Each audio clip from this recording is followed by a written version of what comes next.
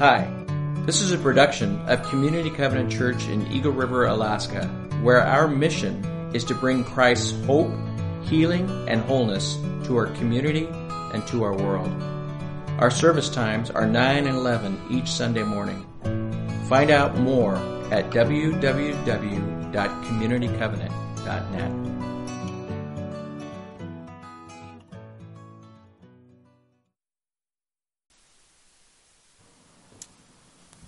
So I get to read for you this morning. I'm reading from 1 Corinthians chapter 12 and beginning in verse 12.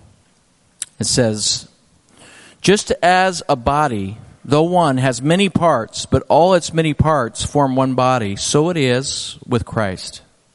For we were all baptized by one Spirit, so as to form one body, whether Jews or Gentiles, slave or free. And we were all given the one Spirit to drink. Even so, the body is not made up of one part, but of many. Now, if the foot should say, 'Because I'm not a hand, I do not belong to the body,' it would not for that reason stop being part of the body. And if the ear should say, 'Because I'm not an eye, I do not belong to the body,' it would not for that reason stop being part of the body. If the whole body were an eye, where would the sense of hearing be? If the whole body were an ear, where would the sense of smell be? But in fact, God has placed the parts in the body, every one of them, just as He wanted them to be. If they were all one part, where would the body be? As it is, there are many parts, but one body."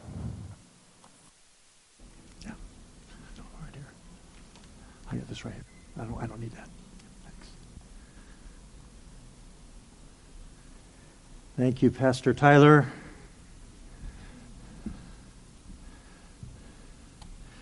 Isn't that great? Now you see how Lucas's mystery box object fit in right to where we're going this morning. Isn't that amazing? How God moves, and there's Lucas bringing that, two pieces of artwork, little individual pieces that are brought together to form one piece of art, and how we see God at work, bringing people together from diverse places with diverse backgrounds and all kinds of different gifts which He gives them.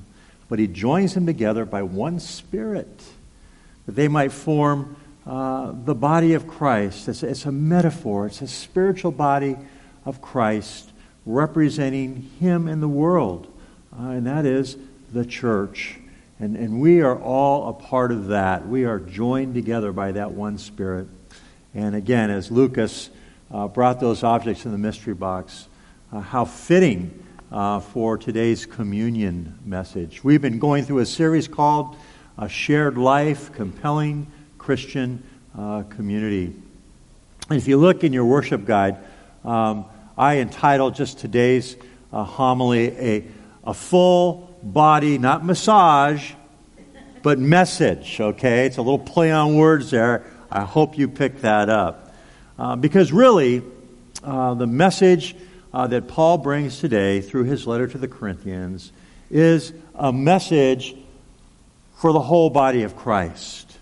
To remind us that we have been brought together by Christ through the unifying power of the Holy Spirit to form His spiritual body, His physical, if you will, representation to the world. And as we think of the body of Christ, we think of the church with a capital C, right?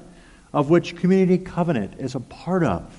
One of many churches that are a part of the church universal, the church that represents Christ in the world. And that's what our passage is speaking about today, but in particular about the various functions that each of us play in the body of Christ. Because the truth is that the body of Christ is unified, yet within that unity there is great diversity. And as you read 1 Corinthians chapter 12, beginning in verse 1, all the way through to 1 Corinthians 14:40, what it's really talking about is the use of spiritual gifts within the body of Christ.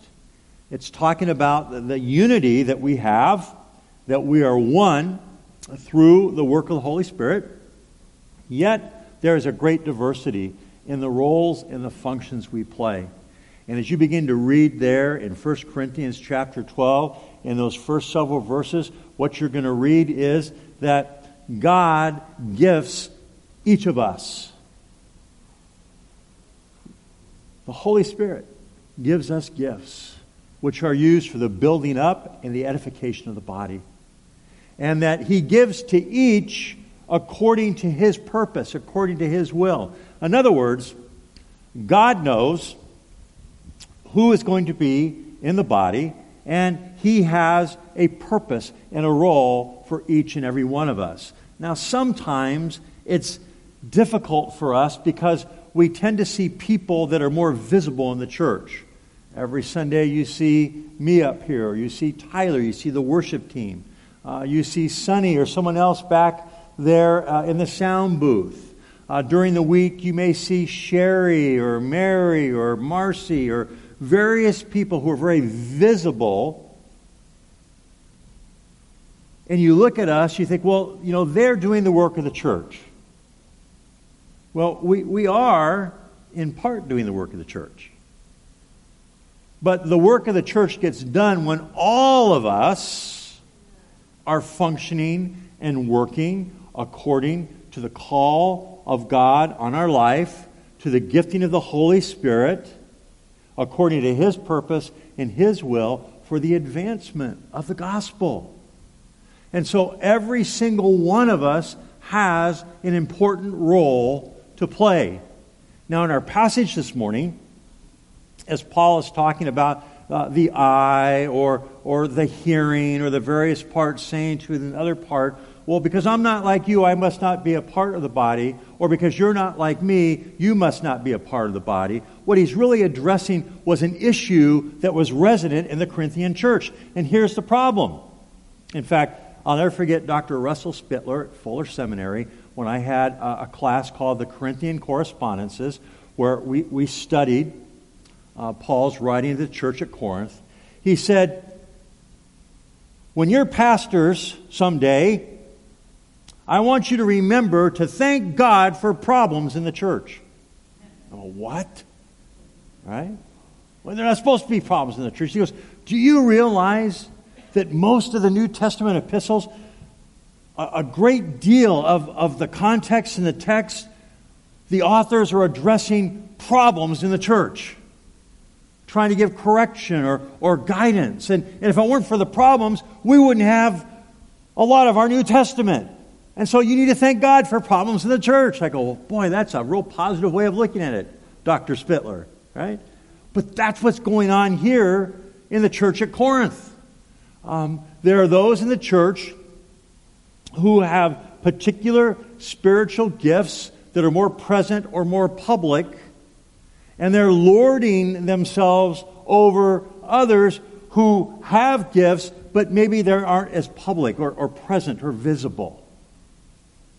And he's saying, wait a minute, you shouldn't do that. That every single one of you is important. Every single one of you is gifted according to God's purpose. That the Holy Spirit gives you spiritual gifts to fulfill the role and the function that God has for you as a part of His body, the church. And so it's important for us to recognize that every single one of us has value. Every single one of us is, if you will, metaphorically, as Paul writes, we're a part of the body. Now, you don't have to be sick very long or have a part of your body that's not functioning the way it's intended to recognize how even the smallest part of the body affects the whole. Is that correct? Yes? Okay? All right. And that's what Paul is saying here. And so, no one because they have a gift that is more present visibly, should ever feel like they're more important, or because they have that gift, you ought to have it too, because that's a real test of your spirituality and God's work in your life. That's what he's saying here. And that's, as you read on, that's the message he's trying to get across. You know, when Lori and I first moved to Alaska, we had never lived in snow before. In fact, snow was something you drove 8 or 12 hours to, right? To spend a day in. And then you drove home to where it was warm and sunny, all right? But we moved to Alaska. I remember the first time I was shoveling snow, thinking, what in the world have we got ourselves into? Right? And then the snow melted, and then it froze again, and there was ice, and we're trying to drive down the street. It was crazy. I look outside the window now, it's snowing, right? I mean, this is something completely foreign to us. And yet, having lived here 4 years now, I can't imagine living anywhere else without this. You say, oh, that's only 4 years, Pastor. If you lived here 30, you might have a different tune. I know what you're thinking. But as we came to Alaska, there were several things that just endeared Alaska to us. And one of them is just this beautiful snow, the scenery, the nature that was all around us. The second thing was something called the Iditarod. Now, I don't know if you remember the first year that we were here, when we came back from the Iditarod, we were just amped up, we were charged up. I'll never forget. I mean, it was like Mardi Gras, the Tournament of Roses, and New Year's Eve in Times Square combined right here in Little Anchorage, Alaska. Right on 5th Street or 6th Street, 4th Street. I mean, the whole city. I mean, it is just lots of energy and enthusiasm. But I remember going, and you can hear the dogs barking blocks away. And, man, it was just exciting. I couldn't wait to get there. I felt like a little kid. It's like the first time I grew up in Southern California in the Pasadena area. I remember the first time I went to the Tournament of Roses parade, right? The bands are playing, the floats are going down the street. You just want to get through the crowd to take as close a look as you can. And that's the way I was the first time I went to the Iditarod.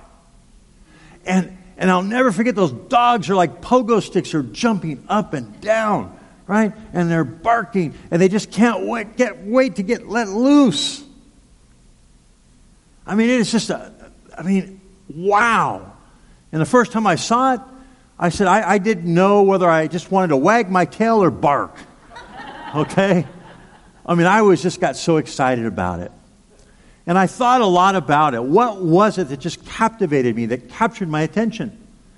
And one day I was coming upstairs into the church office, and at that time Nancy Lohman was working where Marcy works today, there at an admin desk. And there was a picture that they didn't know what to do with in the church. And Nancy has kind of an aversion to germs, and so you'll understand here, kind of saliva and that kind of good stuff. She goes, there's this picture we don't know what to do with. And I said, well, let me see it. And here it is. Okay? It's called One Down, 999 Miles to Go by Brian Beckwith. Okay? He was the photographer. Now, the thing that captured my attention about this picture is that it brought back those feelings I saw at my very first Iditarod, where I looked at those dogs, and they were energized. They couldn't wait to get the okay just to go. And every dog on the team has a job. Now, a lot of us pay attention to the lead dog, the one that's most invisible, the one that's in front. But it's the whole team of dogs, each in their place, each working in tandem with the dog next to it and all the dogs on the team that make the sled and the team go, correct? Now, you know what I love about this picture? Every single one of these dogs has a smile on its face. Do you see that? Their tongues are hanging out. I mean, you can just tell they are happy. Now, why? Because they are doing what they were created to do. They are fulfilling the purpose for which they were trained, for which they were brought together as a team. And there is no greater joy, there's no greater sense of fulfillment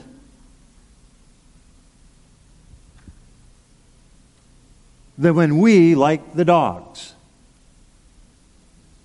are living into the fullness that God created us for. And this is, to me, is a beautiful picture of the church. Okay? That we are one.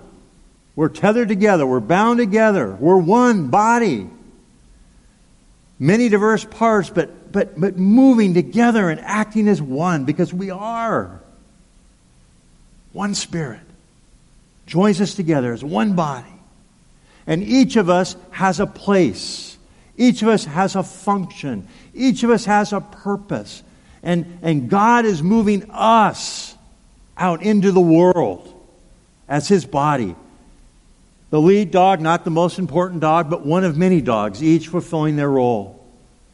And you and I, gifted by the Holy Spirit, for the purpose of building up and edifying the body of Christ, the church, strengthening one another, unified, encouraging one another, our mouths open, our tongues hanging out, filled with joy because we're doing what God created us to do. And that's move into the world in Christ's name, unified as one. Not one lording him or herself over the other is less significant. Not one saying, you ought to be like me. Not one saying, why can't I be like you? But one body. Each of us purposely moving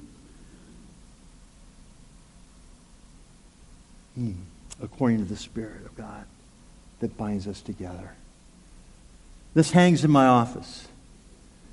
This is aspirational, okay? I mean, this is what I pray for and I want for our church team, our ministry staff, our congregation, all of us together. This is what, metaphorically, not that I'm calling you all dogs, I'm not. This is what we should look like. And we ought to have a smile on our face and our tongues hanging out as we go. You know, I think about that. And I think about our passage this morning. Our passage is really talking about the fulfillment of what John the Baptist said in Matthew 3, verse 11, where he says, I baptize you in water, but there's one coming who I'm not even worthy to undo their sandals. And He's going to baptize you in the Spirit and in fire. And of course, in Acts chapter 2, when Christ's followers were gathered together, the Holy Spirit came upon them, right, like tongues of fire, right? And we see this unified group beginning to speak in unknown languages or languages of the people gathered there for Pentecost.